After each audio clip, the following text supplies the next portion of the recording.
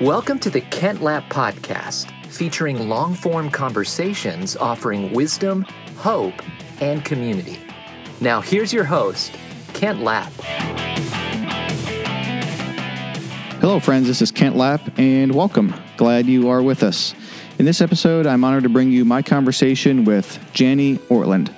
As an author and a speaker, one of Jani Ortlund's chief goals in life is to connect women with the Word of God. As Executive Vice President of Renewal Ministries, God is using her in women's conferences, both in the United States and abroad. Jani's first book, Fearlessly Feminine, published in 2000, encourages women to boldly embrace God's unique design for them as women. Her second book, His Loving Law, Our Lasting Legacy, Living the 10 Commandments and Giving Them to Our Children, published in 2007, demonstrates the relevance of the 10 Commandments for today and offers practical ways to live them out and teach them to the children in your life. Besides conference speaking and writing, Jani is a pastor's wife, mother, grandmother, and former elementary school teacher. She holds a master's degree in education. Jani is married to Reverend Dr. Raymond C. Ortlund Jr., author, former seminary professor, and founding and former lead pastor of Emmanuel Church in Nashville, Tennessee. The Ortlunds have 4 married children and 13 grandchildren, although that number may have changed a little bit, serving Christ throughout the United States and Great Britain. When Jani is not speaking, writing, or visiting family, you'll find her in her garden, enjoying tea with a friend, or taking a long walk with her beloved husband, Ray. In our conversation, we discuss education, parenting, pastoral succession, pastoral ministry, how we can support our pastors, her new book, Help, I'm Married to My Pastor, her podcast, He Renews My Soul with Jani Ortlund, good communication, the current social and political upheaval, and much more. Be sure to check out renewalministries.com, where they seek to spread gospel renewal to weak people, through weak people, by the power of God. We talk about that ministry on the podcast, so you'll hear a little bit more about that. And also be sure to check out our podcast, HeRestoresMySoul.org, a podcast to encourage women with God's renewing power for our busy lives. My wife, Marianne, and I have much love, respect, and appreciation for Jani and Ray and their ministry, and I really hope you find this as helpful and enjoyable as I did. Be sure to check out the Kent Lap podcast on YouTube as well, as we have all full-length conversations in video format as well there, as well as a whole bunch of clips. You may find that helpful if you're looking for some wholesome or helpful entertainment in the evenings, as opposed to the news channels and so forth. You might want to check out the YouTube channel. So just search the Kent Lap podcast on YouTube, and there you have it. Without any further ado, I give you my conversation with Jani Ortlund. Please enjoy. Well, Jani Ortlund, welcome to the podcast. Thank you, Kent. Quite an honor to have you. Quite an honor. The honor is mine. Yeah, well, I've been looking forward to this. I have too. So I'd like to just jump right in, if that's okay. Absolutely. The world, certainly America, is just in turmoil, it seems. We have tornado. We have storms. We have, do you know the storm in, when was it? Like in April, I think, that came through Nashville. It was not the tornado. It was a few weeks after that. It was the biggest power outage in Nashville, including the 2010 flood. That's what I heard. Yeah. I was in California then, but I had friends who were out of power for 48 hours. And then there's hurricanes, and then there's wildfires, and there's COVID, and it's a election year, and everything is so politicized, it seems. Mm-hmm. And then, then we have the unfortunate recent couple of deaths of these wonderful, beautiful black people that were killed unnecessarily, and then it just seems like it's such in a state of turmoil. Yes. So I'm curious. You have some experience in some years, and you've seen a lot. Have you seen things like they are now? And then the follow-up question is, how do we get the peace of God settled deep into our hearts when there's all this going on? Because we feel the need to speak up and do some things, and then we have a brother or sister that has a different viewpoint, and next thing you know, we're getting maybe frustrated and almost argumentative. We need the peace of God into our hearts. Mm. Have you seen the world in this state before? Never. Now, I was born in 1950. I lived through 1968, the riots then. I was 18, not entered into it wholeheartedly. But as a young adult, I was very interested in it and drawn in somewhat, but not to this depth, not the extended violence and anger, the lack of ability to somehow meet together, the confusion of mourning and grieving the innocent murders. The murder, I should say, the murders of innocent men and women. We grieve that, but then there's that conflict in our heart because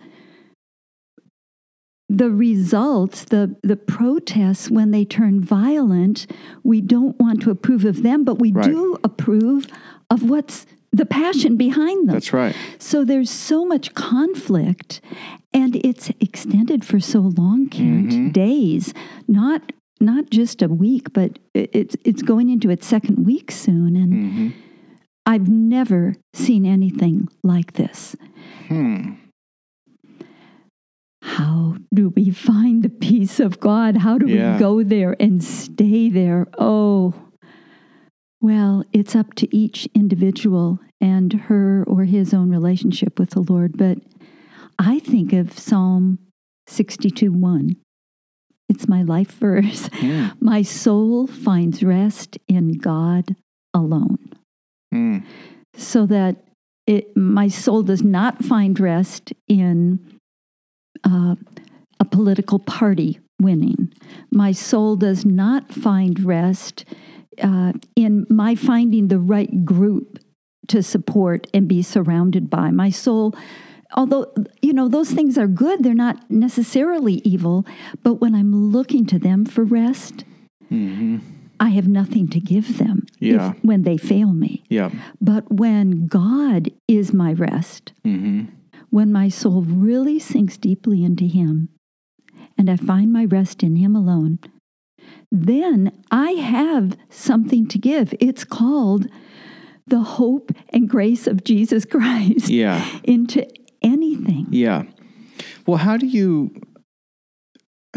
you deal with almost this inherent need then to pass that peace to others? And a lot of times it kind of turns into passing our opinion to others.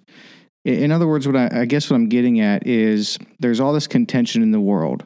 And then if we can actually get the peace of God settled deep into our hearts, that's great for us.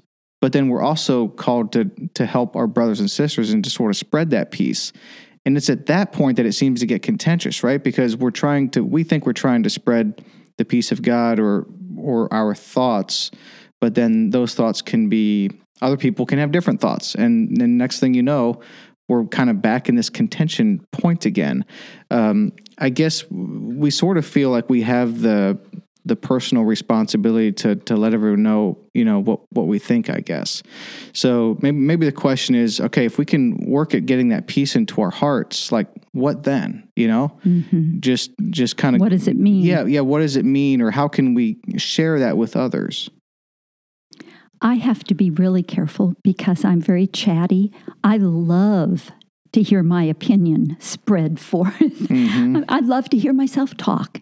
I'm really ashamed to say it. But I have been trying lately to wait until I'm asked. I'm trying to listen more because as a white woman, I have a lot of privilege, Kent. And I would say I can't really understand what my African American brothers and sisters are going through. So I'm trying to listen more. For instance, a white female friend, and I have joined with two of our African American friends. We're all believers on a chat app. And we're laying out articles, questions. What are our goals during this season? We've given each other permission to speak into each other's lives. We have the freedom to offer opinion. That has helped me to not think of the large crowds, but get it down one-on-one where you can have an honest honest exchange of ideas. Mm-hmm. But underneath that, if I might say this, Kent, before I start sharing my opinions, I would hope that I've spent time in the Word so that it's not just my opinion, but that there's wisdom and discernment, insight from God above. Mm-hmm. That's the only thing that'll really help. It's the only thing that will really last. Yeah. Who cares what Jani Ortlund thinks? I mean, I've had some experiences that people might be able to learn from. Hopefully I have. But ultimately, it's the Word of God that proves true. He is the one who's brought us into this experience. He's the one who's going to lead us through it. Yeah. Well, that's actually a great point. You saying that one of the ways that you are spreading that peace or the gospel message or trying to enact change is basically through that very small group. It's 4 people, right? You said there's 4 of you that are in this chat. Now, of course, other opportunities may come along or whatever, but I guess that is a very Christian way of looking at it, and it's not natural to me. I would tend to think in terms of, well, if I have some peace to share or some thoughts to share, how can I get that out to the masses? You know what I mean? Sure. How can I get this to the most people possible? And sometimes a group of 4 people to me sounds like a waste of time, like if you could be using that time and somehow getting the message out to a greater crowd, that would be a better way to go about it. But that's actually not, we just see in the Bible so often that they took care of the need in front of them. They established community with those around them, and then it spread. So I guess there's an aspect here where we need to just trust God. You have that small group. I have a black friend that reached out, and he's forming a group. Sounds somewhat similar to what you're talking about. And 100% I want to be part of it. It's not changing the world overnight, but it's starting somewhere, and then we can let God work. Is that how you would think through that? I would, because I've seen, and I've been tempted myself to jump onto social media. Why is social media so popular, Kent? It's because people want a large platform. The more likes, the more followers, the more people that think I'm worthy of being read or listened to. It feeds something within us. And I'm wary of that.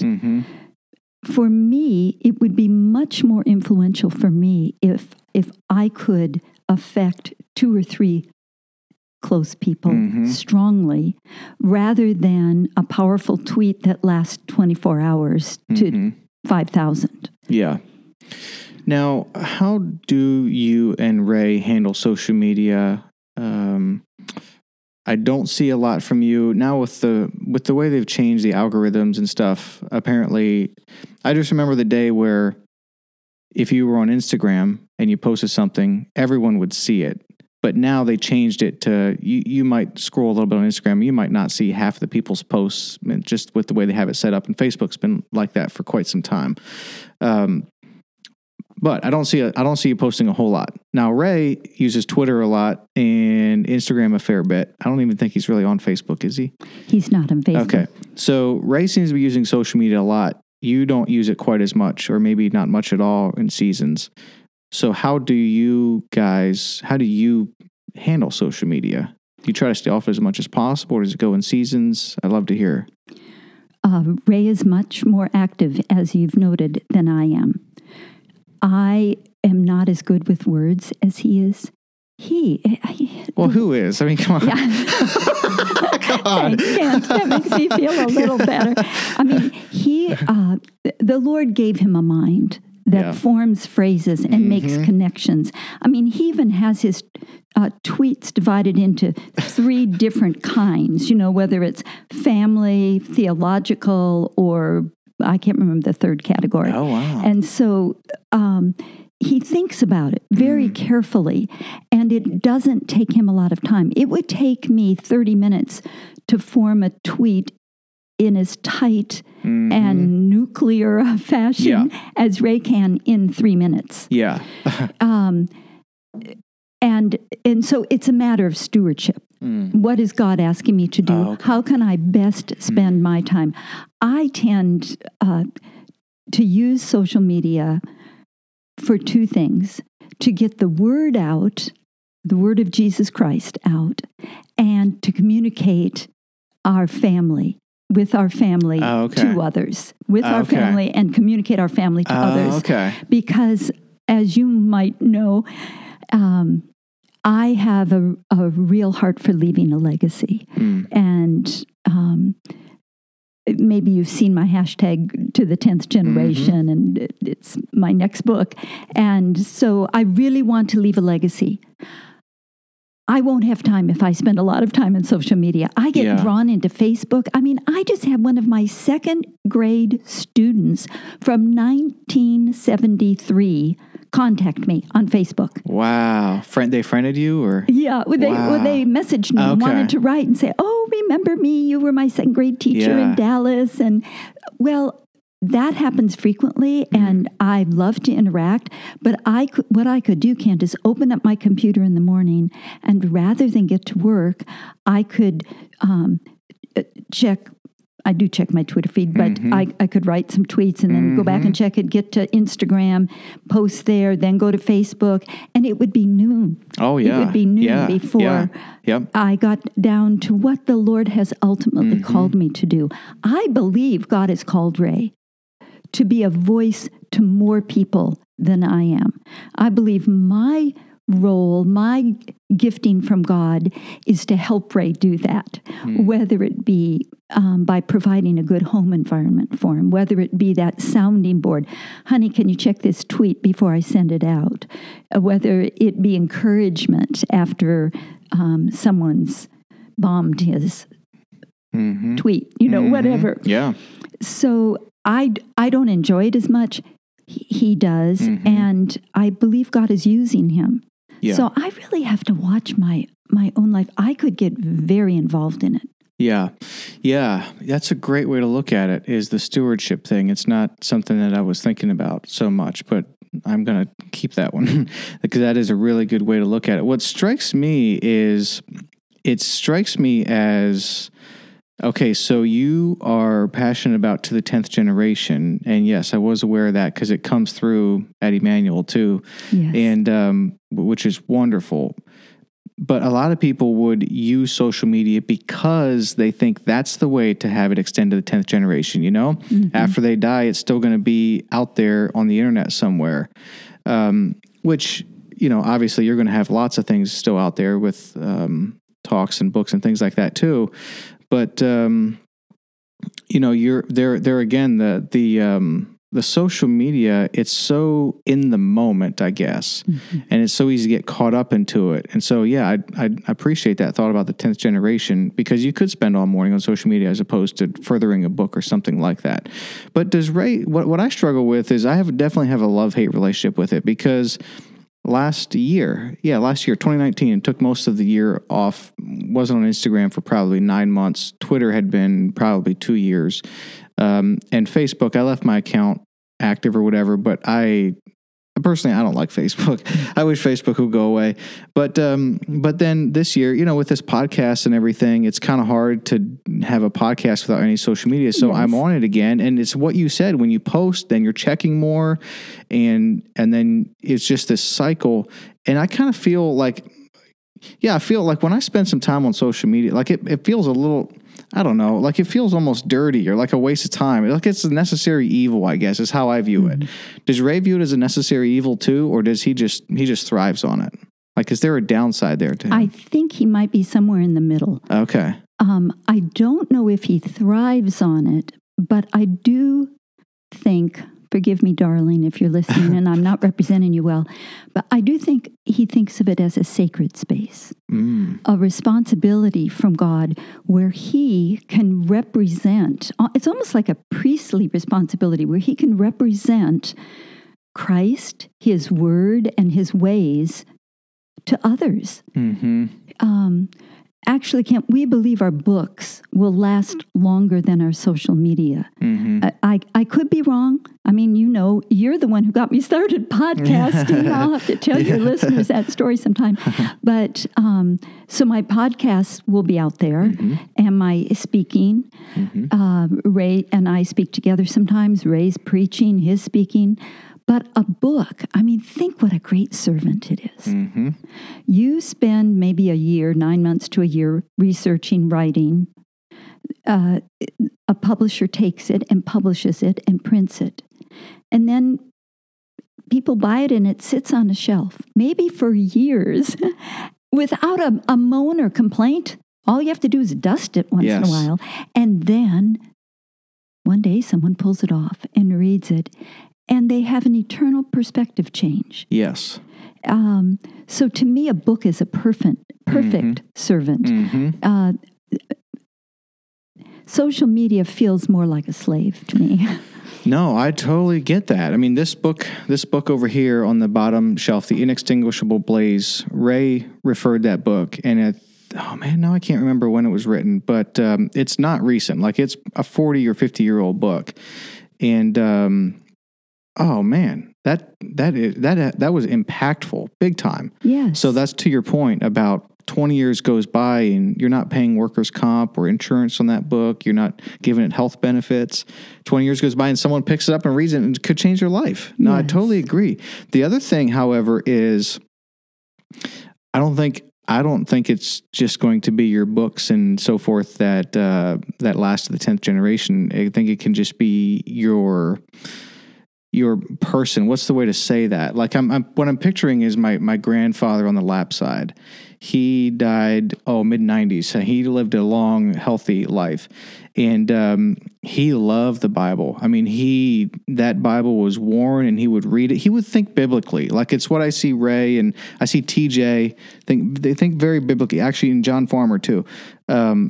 They think from the Bible, and my grandfather was like that. And he nothing flashy. I mean, he taught his share of Sunday school, and he taught at a small Bible college and stuff occasionally. But that was years ago, and he was just a fruit farmer. He was a very simple fruit farmer, but he's one of the guys that I think of when I think of like just someone who's faithful and follows God and isn't being flashy and helps others and serves others and teaches the Bible and is learning the scripture until his dying day. And that has an impact. Yes. I'm a grandson and that has an impact on me. You're sharing that with all of your listeners. Yeah. And your children too are here. Exactly. Yep. And that example was informative to me. And so, I think, I think you're going to have an impact of the 10th generation. And social media. By God's grace. Yeah, and social media can help. Yeah, I mean, I know I need it for my podcast. I need it for other things. So. Yeah. Well, I also like that way of thinking of social media as a sacred space, because I do pick up on that from Ray. He's not flippant, flamboyant, throwing some things out there, chasing likes or whatever, or just being the right amount of contentious to get a conversation started. That's kind of yucky. So I think there is a real stewardship there, that a responsibility that we have. Mm-hmm. Pastoral succession. How is that going? So you and Ray, do I have this correct that Ray was a pastor since 1975? Well, yes, if you don't count his high school pastoring while he was in seminary for 3 years. Oh, okay. So that would go back to 72? 72, yes. Okay. He was a seminary professor 9 years in the midst of that, but preached most Sundays. I can imagine. And offered pastoral counseling to the pastors he was training, although he didn't have a full-time pastoral role while he was a professor. Okay. And then in September, I want to say September 8th. Does that sound right? September of 2019. You remember that? Well, I was there. Right. So yes. September of 2019, no longer in a full-time pastoral ministry. Crazy. How is all of that going? Well, by God's grace, it's going really well. And part of that, the main part of it, is because of TJ and the staff, pastoral staff and eldership and the other staff at Emmanuel, really loving us well. And, Emmanuel has well, let me say it this way. Ray and I have a ministry called Renewal Ministries that we're now doing full time. I was leading it while Ray was pastoring, and now he's the president, and that's our speaking and writing ministry. And Emmanuel has taken Renewal Ministries under its wing as one of their kind of missionary projects, and has employed Ray part-time as pastor to pastors. I mean, that's just wonderful. It's thrilling, and it gives Ray a close enough tie with the church that he and TJ can still enjoy each other, meet each other, encourage each other, but Ray can stay out of their hair, and they won't have to be looking over their shoulder and thinking, oh, remember when Ray said we should never do this, but we really feel the Lord wants us to, so we need to. So if he doesn't find out. Right, because there's that temptation with a founding pastor and, in a sense, an elder statesman. And so it's going well because of your generation at Emmanuel. We cannot thank the Lord enough for you and others like you who have made it very easy for us. We're learning how to live this new ministry out. And it's exciting. We want our 70s, Kent, to be our best decade yet. Because for the last 70 years, God has been pouring into us. And to whom much is given, much will be expected. When we die, we want to die exhausted. We want to, just run to the final ending point and then fall over the finish line and fall into the Lord's arms, tired and spent. And be able to say, Lord, all the way we wanted to serve you. Thank you for that privilege. And he has poured so much into us in the way of family, especially Ray's family, in the way of giving us children who love the Lord and are serving him, in the way of Ray's keen intellectual ability and pastoral heart, in the privilege of writing. In so many ways, God has poured into us. So now is our time to give and pour out to others. We just want to spend ourselves. Is it 2 Corinthians 12:15, you might have to look it up.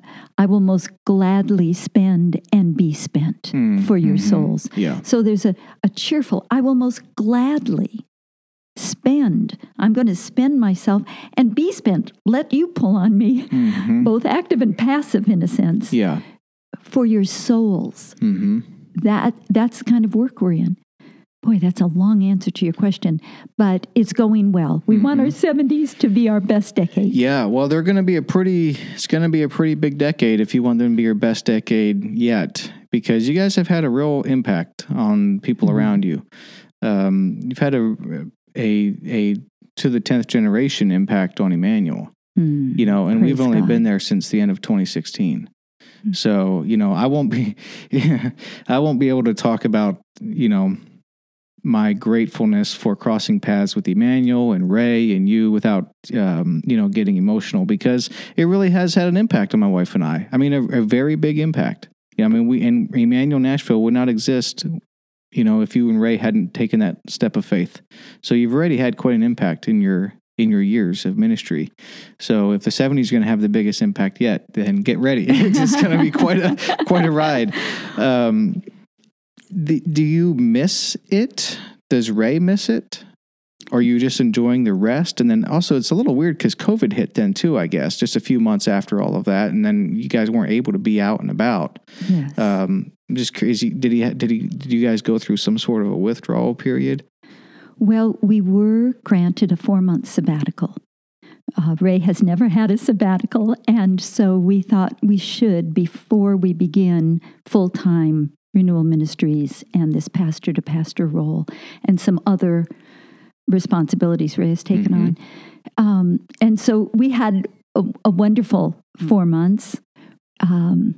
Ray hunted, and I cooked venison. Oh, did you? Yeah, lots Wonderful. of it. So that was great. I was working on a book, and then January 1st came, and in those first 10 weeks of 2020, we had 16 conferences or speaking engagements. So we were really moving. The last one, we were with Sam Alberry at Cedarville University in Ohio, the middle of March. Ray was speaking at chapel. The band came with us from Emmanuel. Yes, I heard, yeah. Yeah, it was a wonderful time. The Spirit was so overflowing in the students and faculty. It was just, it was a taste of heaven. But the last time Ray spoke, the president got up and announced about the COVID virus, and he shut the school down. Wow. So on the way home, I was to fly out the next day to go to a conference in New Jersey, a ladies' conference. And I remember we were driving with Sam. Sam begged me not to go. He said, Jani, you haven't been listening to the news. You don't know what's going on. Please don't go. And I didn't know what to say. I hadn't been listening to the news. I didn't know what COVID-19 was.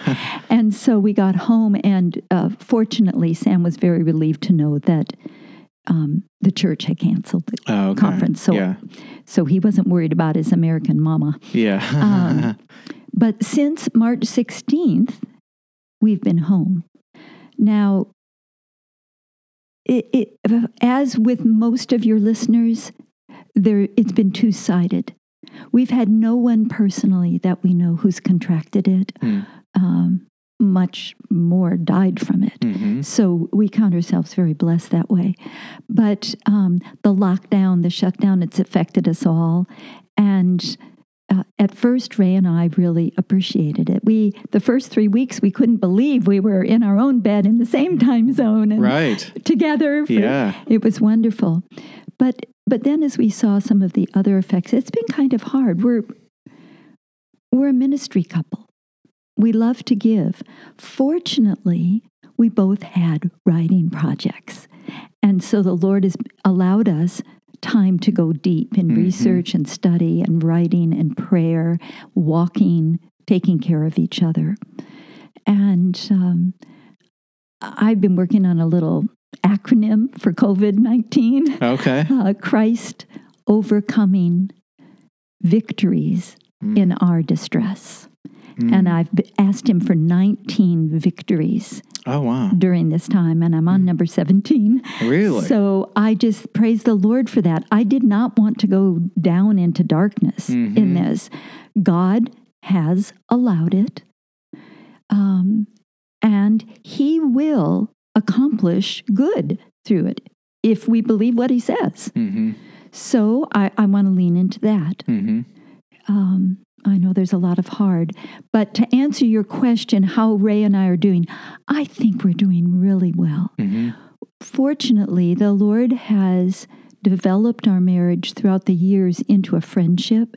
So we really like each other. We don't just love each other. Some married couples really do love each other, but they might not like each other that much.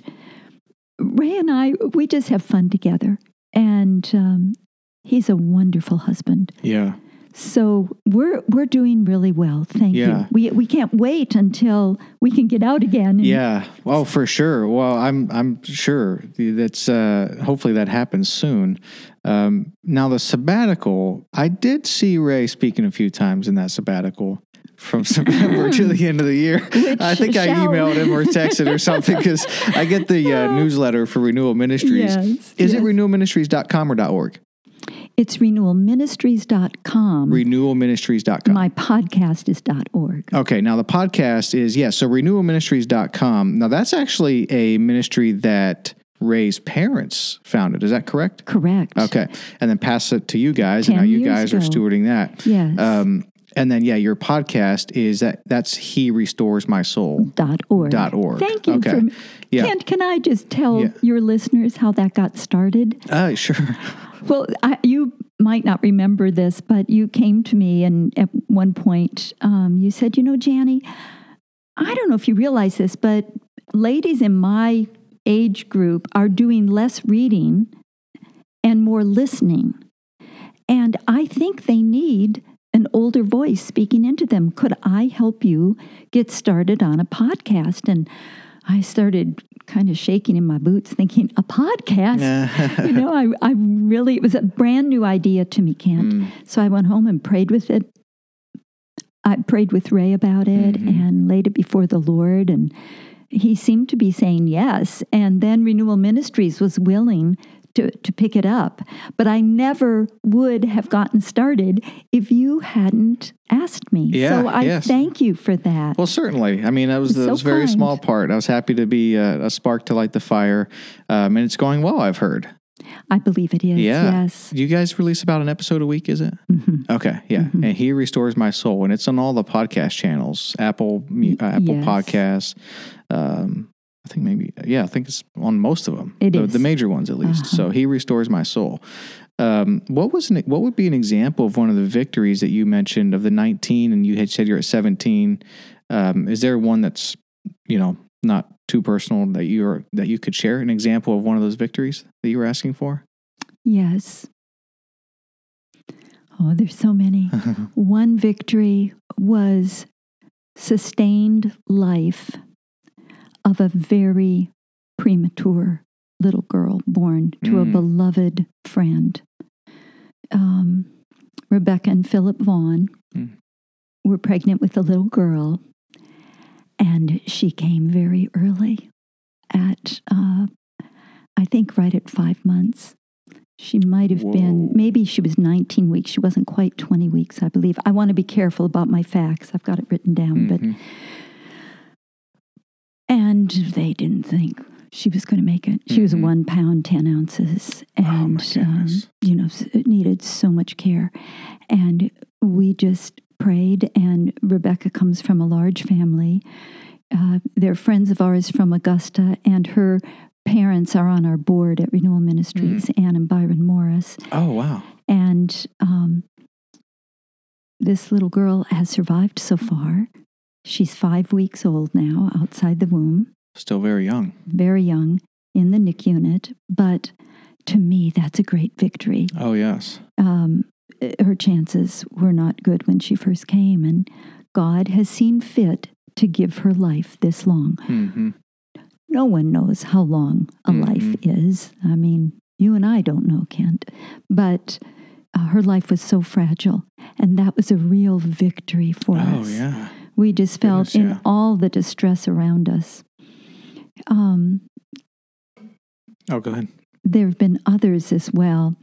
I have my list at home. Yeah, no, I was just curious what an example of a victory would be. So, yeah, that's great. I love how you took the opportunity to, I guess in a sense, instead of sort of backing down, you really just doubled down on during COVID and asked the Lord for those 19 things. Yeah, that's definitely instructive to me.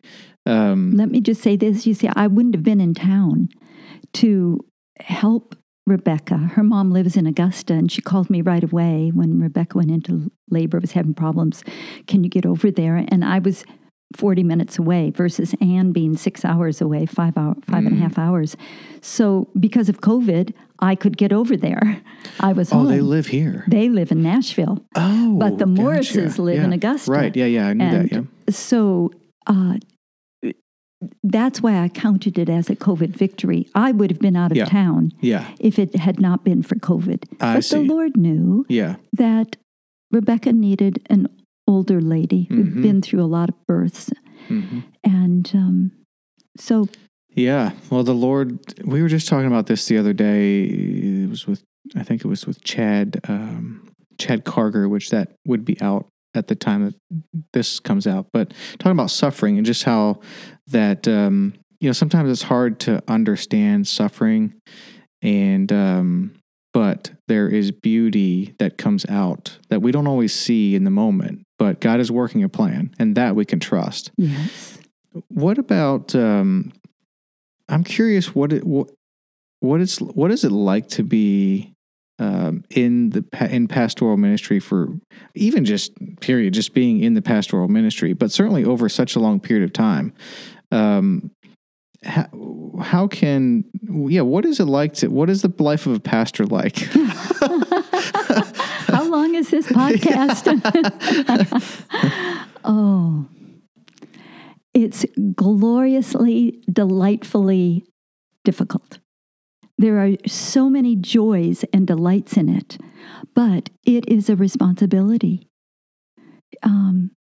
You're called into a pastorate. A church issues a call for you to come. It's a sacred call, hopefully from the Lord on high. Hopefully the elders are getting it right. Mm-hmm.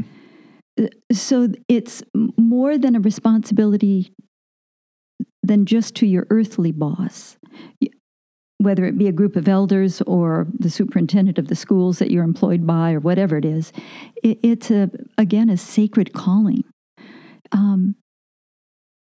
But what better way to spend your energies studying the Word, teaching the Word, giving the Word over and over and over again, meeting with people, baptizing them, burying them, marrying them.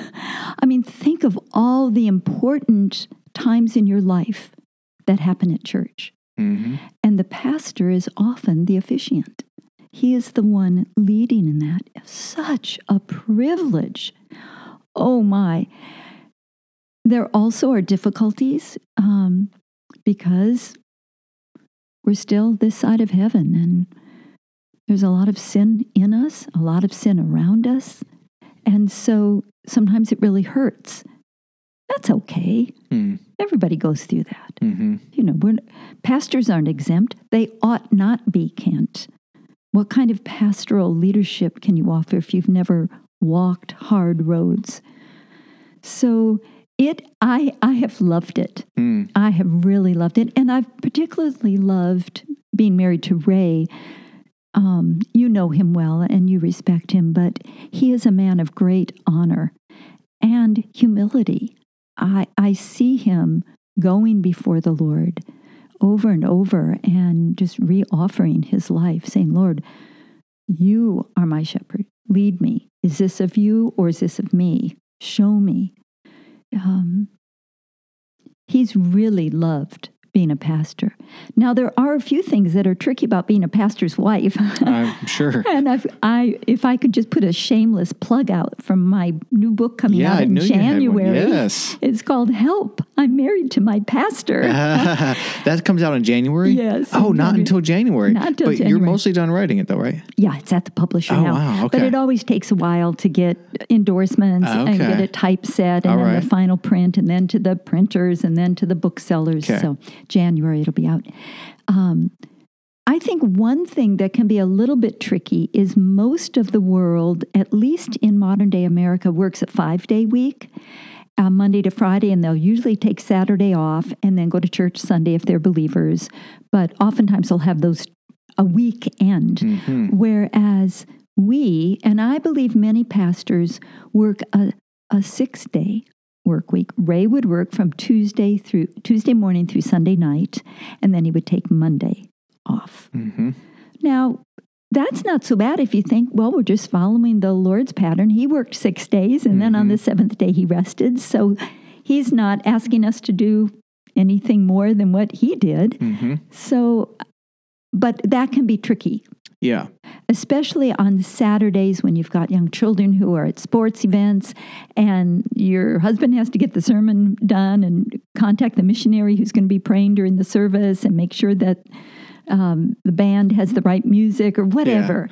Yeah. Ray was always really good about getting there for our kids. But it's a very intense life. If you've got a wedding that week on Saturday, a wedding rehearsal Friday night, maybe have some visitation, unexpected death, all sorts of things like that. But, oh, what a privilege to be there and connect in the most intimate and sweetest of ways your flock with the great shepherd. You're just the under shepherd bringing them to him. I'm so grateful I got to be married to my pastor. Yeah, so it's difficult, but you wouldn't have it any other way. But the 6-day thing, and let's be honest, that bleeds into 6.5 way too quickly, I think. That does seem difficult to me, and particularly when you have, let's say, you're working Saturday, but a lot of people aren't working Saturday, and then you're taking Monday off, but a lot of people are working Monday, and you're getting these texts or emails or Slack messages on your time off. And and your time off is really not that well protected anyway. It's one of the things I'm curious what your thoughts are on how people can best support their pastors. And one of the thoughts that I would suggest is protect their time off as much as possible. Don't be contacting them, because I think that working 6 days, that is intense. That's very intense. Yes. Were we cut out for that or not? I don't know. Obviously, a lot of people are doing it. But man, taking the time off and trying to rest as deeply as you can, that seems so important. How else can people be supporting their pastors, or what are some of the other difficult parts of being a pastor that maybe a lot of people don't think of? Well, some of the ways you can support your pastor is by praying for him and then letting him know. You could even ask him, is there something I could pray for you about this week? I want to hold you up. I appreciate your ministry to us. I really believe that the pastoral ministry is won or lost in the heavenlies. So much more than at, down here on our level. There are a lot of forces against the church. And prayer can be the wall, so to speak. So I think the best way you can support your pastor is by praying for him. Another way is that people in leadership are talked about. They just are. It's one of the prices you pay. It's no fun because no one really understands another person's life until you walk in their shoes. Right. And it's very easy when you, in a sense, are the employer. It's your tithes who are supporting this man and his family. So if he does something that you don't like, you feel justified in criticizing him. So the gossip and rumor mill can be very difficult on a man. So along with prayer, I would encourage church members to keep, there's a psalm that says, keep a watch over my lips and a guard over my mouth, O Lord. That if we as believers could just set a guard over our lips before we say, can you believe he took his family to Florida for 2 weeks? I can't do that. Yeah. Man, are we paying him too much? Or, whatever it is. Yeah. He didn't remember my sister-in-law's name, and it's the third time she's visited. Or yes. That can be very hard. Mm-hmm. Support your pastor by prayer and by word. Mm. And the third thing is, if you love and support his wife, he'll feel supported. But if you come to his wife and try to get to him through her, it's very hard. Do we have time for a story about this? Absolutely, we do. Go ahead. Ray was pastoring a very large and significant church in Augusta, Georgia. And he had 2 morning services and an evening service. So he was really busy. Every weekend? Every Sunday. Two services in the morning and one Sunday night. Yes, different sermons at night. Oh, okay. So the old kind of, I don't want to say old-fashioned, but we used to go to church on Sunday nights too. Me too. Yes. Okay. And it's wonderful. And sometimes he'd have another staff member do Sunday night. But it was an intense ministry and wonderful. We loved it. But it was a new subculture for us. We moved from Chicago to the Deep South, and there were just some things we didn't quite understand. And people would think they could get to Ray through me. And, of course, I wanted Ray, to be perfect. Mm-hmm. Every wife wants her husband to be perceived as being perfect, at least. And so I would get suggestions. Could you tell Ray that here we put the lapel pin on the right lapel, not the left? Oh, wow. Or could you tell him that missionary's name is pronounced clerk, not Clark? Or, things like that. And I'd think, oh, well, he should know this so people will like him and accept him. Mm-hmm. And, I just didn't realize it, Kent. But one night one Sunday night as I was handing over these suggestions that had been given to me Sunday afternoon and Sunday evening after the evening service when he was absolutely exhausted. Rather than get upset with me, this dear man of God took me in his arms, pulled my face to look right in those big blue eyes, and he said, "Honey, let me tell you something." So I got quiet and he said, "Every man needs one person, just one person on the face of this whole wide earth who thinks he's okay, who isn't trying to change him." Mm-hmm. And then he asked me a very important question. "Would you be willing to be that person for me?" Oh, Kent, I just teared up. I tear up now thinking of it. What was I thinking? You know, if something was important enough for Ray to hear, then they ought to let him know. They ought to make that appointment or write the email rather than use the pastor's wife. Mm-hmm. So I would ask your listeners, as they're thinking about their pastor, pray for him and set a guard over their mouth regarding him and his family. And then if they have something they want to talk to him about, make an appointment with him, not his wife. Yeah, that's a great point. Yeah, that's a powerful story too. Yeah, and I'm so glad that I have that. You know, I don't know if everyone does, but I really do. Yeah. And it's like, that's actually very well said. You just need one person to be on your side all the time. Yeah. To accept you as you are and love you. So, yeah, I'm really grateful that I have that. Yes.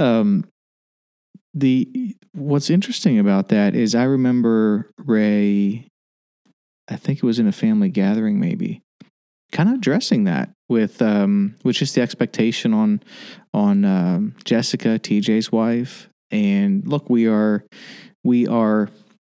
calling TJ to be our lead pastor. Now Jessica's his wife, and that's so in a sense they can't be separated from each other, obviously, but we're not calling Jessica to be the lead pastor. It's TJ.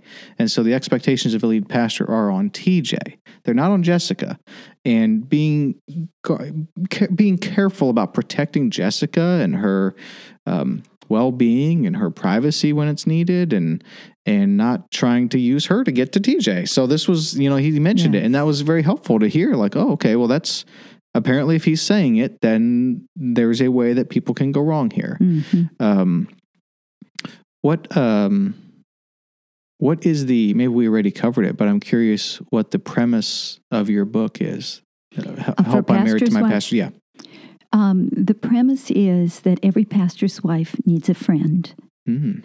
And I would love to be that friend. Mm. I would hope, I wrote the book in rather a lighthearted but deep way, if you can blend those two together, so that she might feel she's sitting across from me and we're having a cup of tea together.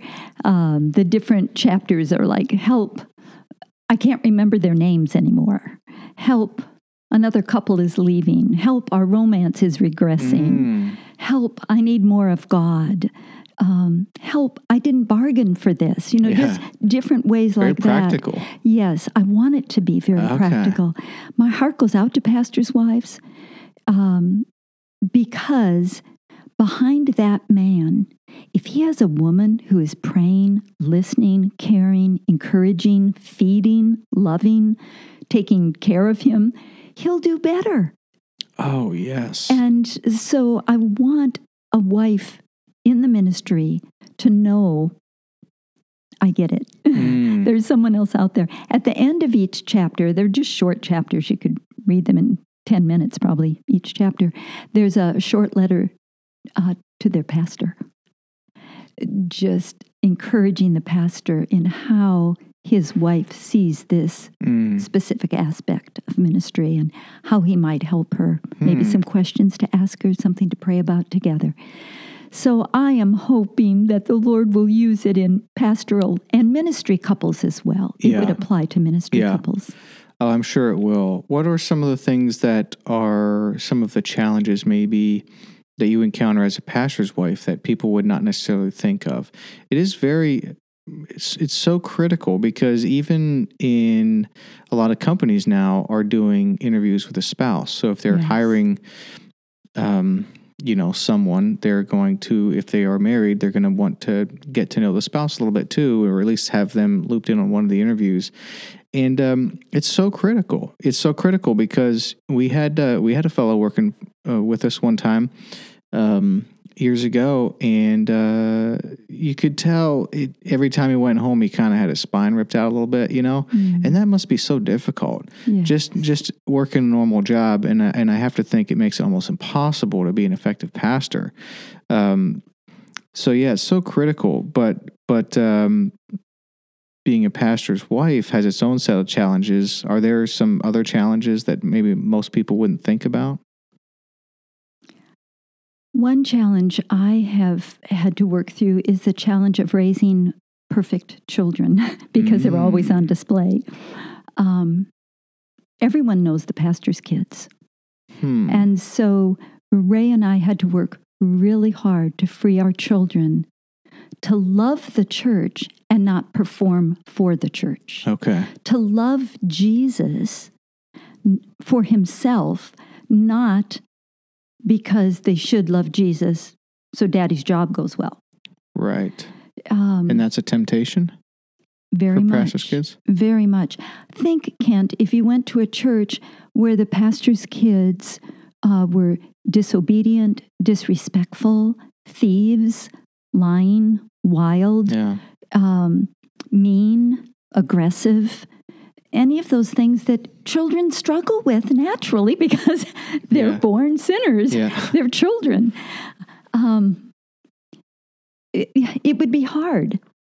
You want, maybe I'm wrong, but through the years I have sensed most church members want a pastor's family that they can look up to.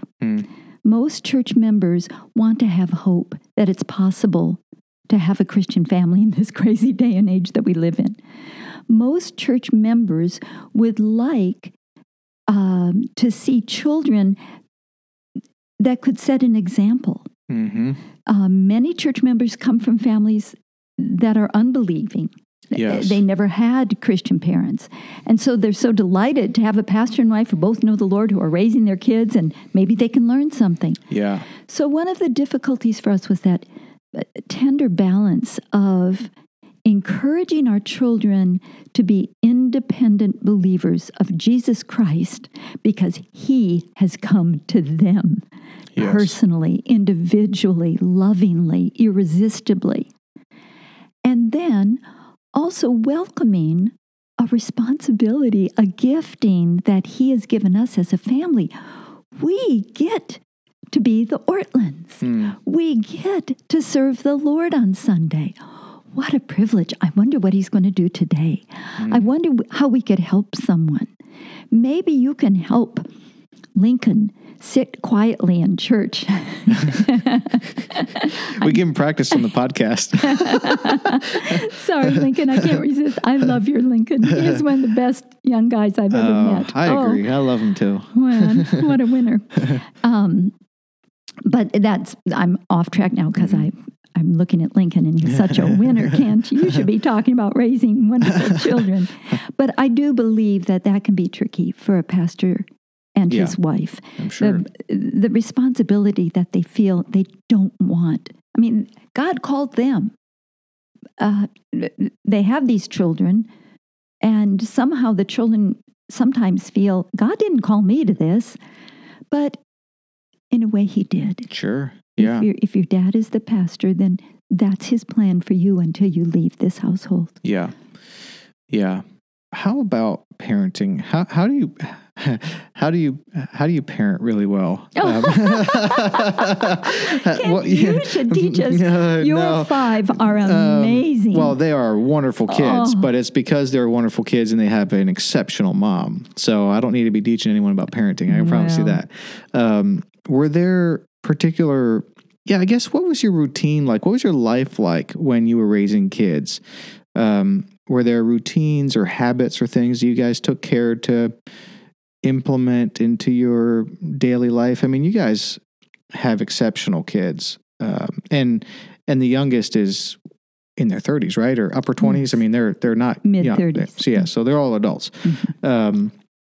So you passed, like it's all, like they're grown up and they're great kids. So how did you do that? Oh, Kent. By the grace of God, with good examples, with His Word to guide us, through lots of prayer, and with a united front, so that Ray and I were a team. One of us wasn't left out there dangling on his or her own. The kids knew they could not pit one of us against the other. Did they try? Maybe at times. Because they knew I was a little bit more of a pushover. But how do you raise godly kids? Oh, that would be 5 podcasts, wouldn't it? Yeah. We just thank the Lord that they love Him. They're serving Him. They've married Christians. They're raising Christians. We had our 15th grandchild last month. Congratulations. Thank you. And we praise God that they're happily serving Him. We were blessed in that Ray had a wonderful example in his parents, and I had a beautiful example in my mother. My father was not a Christian till I was a preteen. But so we had some good examples growing up in different ways. You know, it's always easy to give handy tips. I'm full of handy tips for anybody who wants them. But really, I believe it's God's grace. Mm-hmm. It's a miracle that any of us come to faith. And you conceive these children in love, and you raise them in love, and you want to spend eternity with them. Mm-hmm. So you pour everything into them. Mm-hmm. How did you handle a busy schedule, including travel, when you're raising kids? Well, we tried to make sure that one of us was always there. Okay. Except we did take one weekend off together as a couple each year, usually in December, because that's our anniversary month. But when Ray traveled, we would check each other's calendars. I started traveling to speak when, in the mid-90s, the kids were in elementary and middle school, and Ray would cover. We did have patterns. I mean, we had breakfast together, not with Ray every day, but with me. Then we'd go about our daily duties, and we would have a sit-down dinner together nearly every night. Oh, really? And a Sunday noon meal after church. And in the evenings, when the children were little, I would clean up the kitchen, and Ray would bathe them and get them into bed, and then we'd all read together.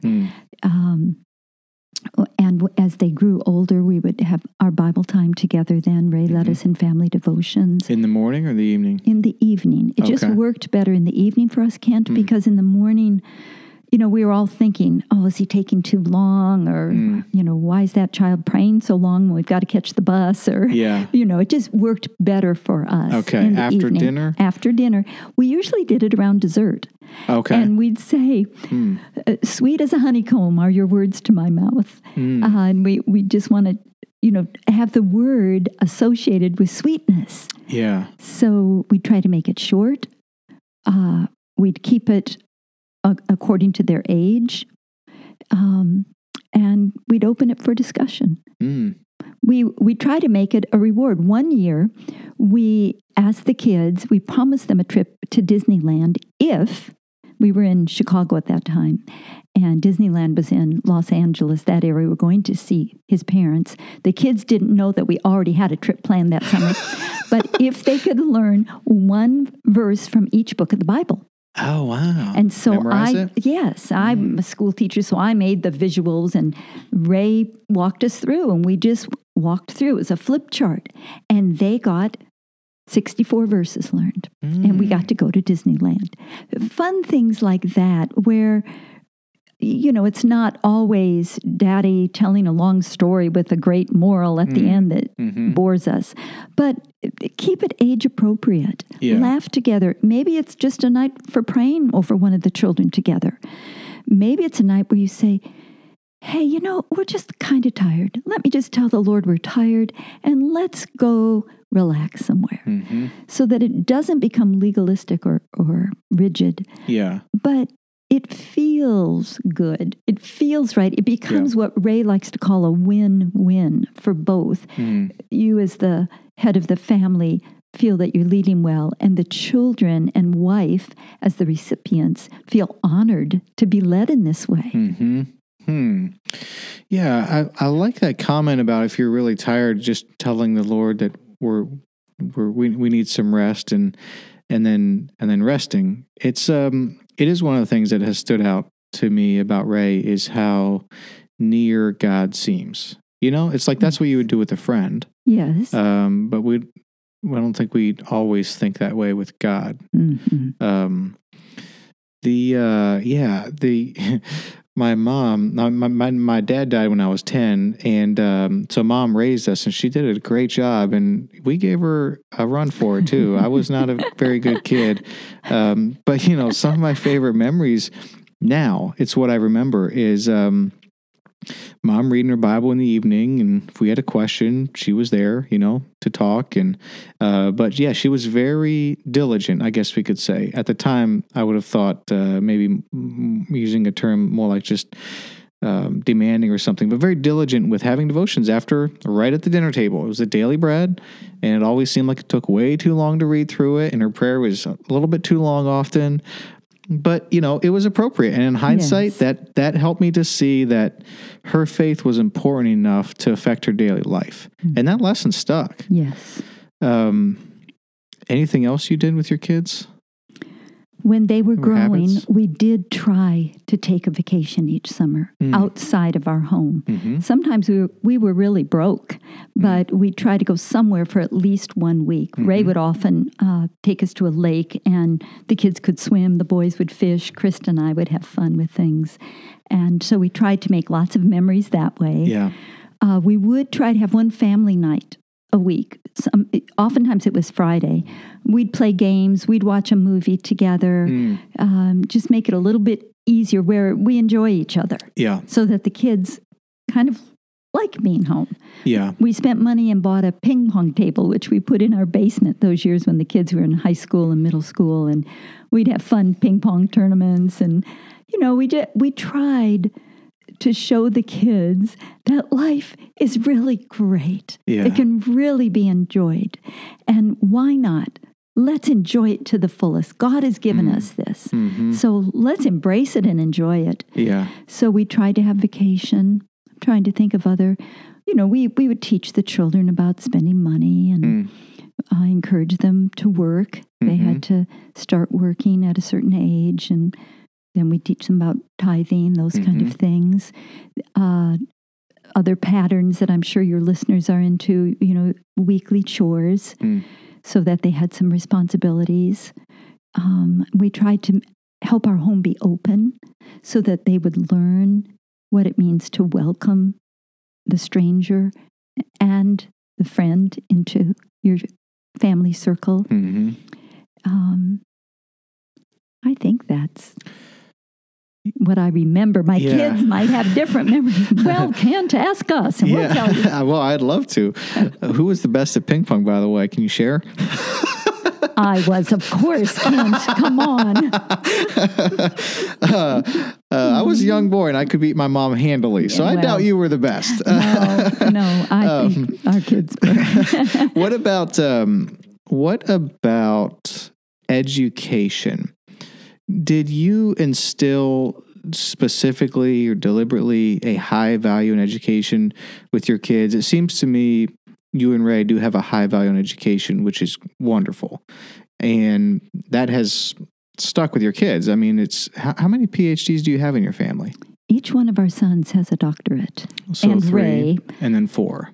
Yes. And so, and you were a teacher. Yes, I have my master's in education. Yeah.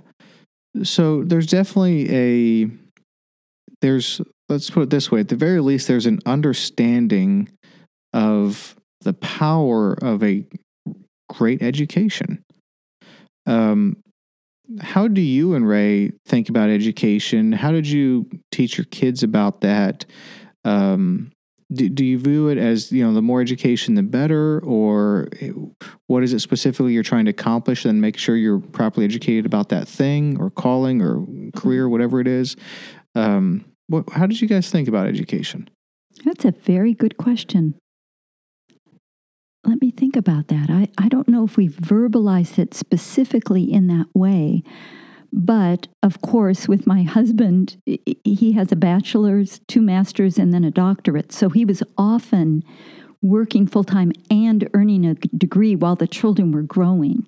So they saw Daddy go to his classes at night and work on homework. So they understood that concept of, Daddy's at school as well as me.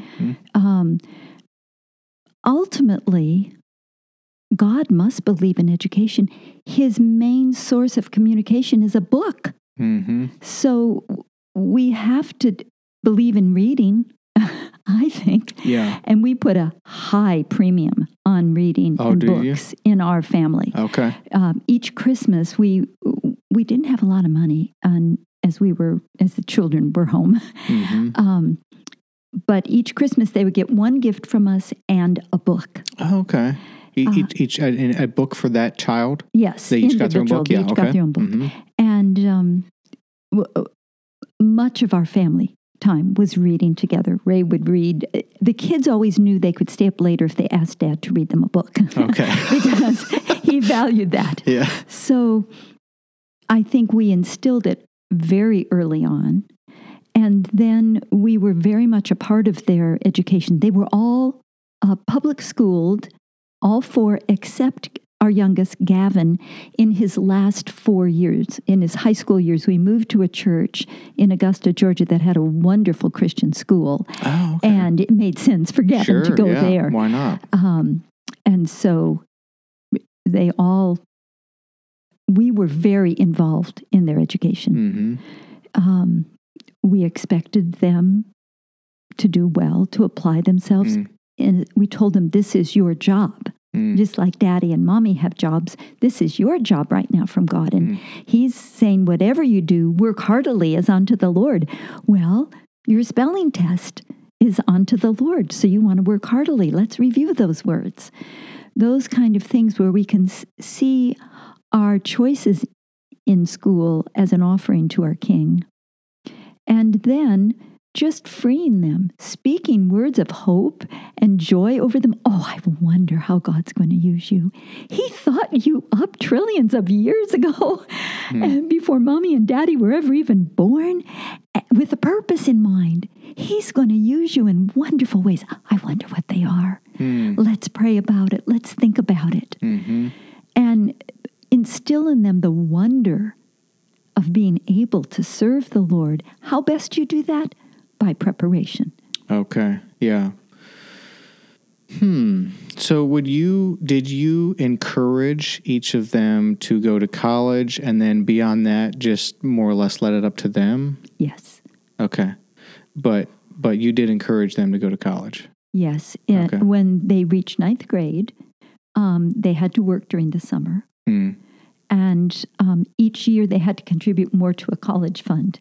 We asked our kids to pay for 1 full year. Okay. And we would pay for 3 years. And we'd try to get as much as possible in scholarship and all. Okay, yes. But we had 3 in college at one time. And so, it's really expensive. Sure, yeah. So we said, we'll help you through your bachelor's. Oh, okay. And then you'll be on your own. I see. But we'll support you as best we can. Yeah, So we encouraged them all. It was almost unspoken that they would go to college. Okay. It wasn't as if we were beating, you must go to college. It was like, oh, this is where Mommy and Daddy went. Let's go watch a football game there. Sure. This is where we met at college. And talked about their grandparents, where they went. Okay. That kind of thing. So you focused on instilling a love of learning, a love of reading, and then sort of channel that energy into what sounds like a high expectation for them. Like, it sounds like you did have high expectations for them in a good way, in a God-honoring way, because God does have a plan for every person. But if we don't help our kids see that, they may not be aware of that. Yeah. Yeah. Kids catch a lot more than they hear. They see it. They see what their parents love and honor and talk about. They see the kind of friends that are brought into the home. Mother and daddy say, "Oh, we admire Mr. Johnson. He's a professor at this college and he understands archaeology so well. Let's ask him about this." And that natural curiosity that children have, just encouraging that, feeding it. I think it was an expectation, but I don't remember beating it into our kids. We just, at 9th grade, we said, okay, a quarter of what you earn this summer goes into your college fund. And then after their sophomore summer, a half, their junior summer, 75%, and their senior summer, 100% went into their college fund that they earned that summer. So they just kind of grew up thinking it'd be interesting to ask the kids what their impression was. I don't remember beating them over the head with a Kent. I remember enticing them with it. And in a way, like you say, just assuming it. Yeah. Well, you must, and by the way, do you have a few more minutes or do you need to go? A few more. Okay. All right. Lincoln, you want to try turning that mic down a little bit? I'm hearing just a little bit of feedback. Hopefully it's not coming through. All right. Well, we could definitely have another couple of these podcasts. So let me think about what, where we want to go to here. Let me just ask this kind of in closing. Communication. I am a big fan of great communication. I love it when I see it. I want to learn a lot more about it. I want to be a lot better myself. You're a very good communicator. Ray's a very good communicator. You guys both write books. I think Ray is his verbal communication it's outstanding. Watching Ray preach a sermon it's a bucket list. Like it's exceptional.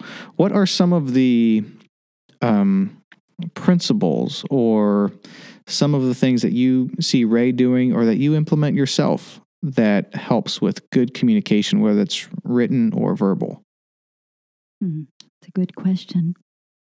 Ray had excellent training among his seminary professors. Howie Hendricks used to say, "Keep it simple, stupid." And he had wonderful help in the area of preaching homiletics from Haddon Robinson and other professors there. So he had really good training.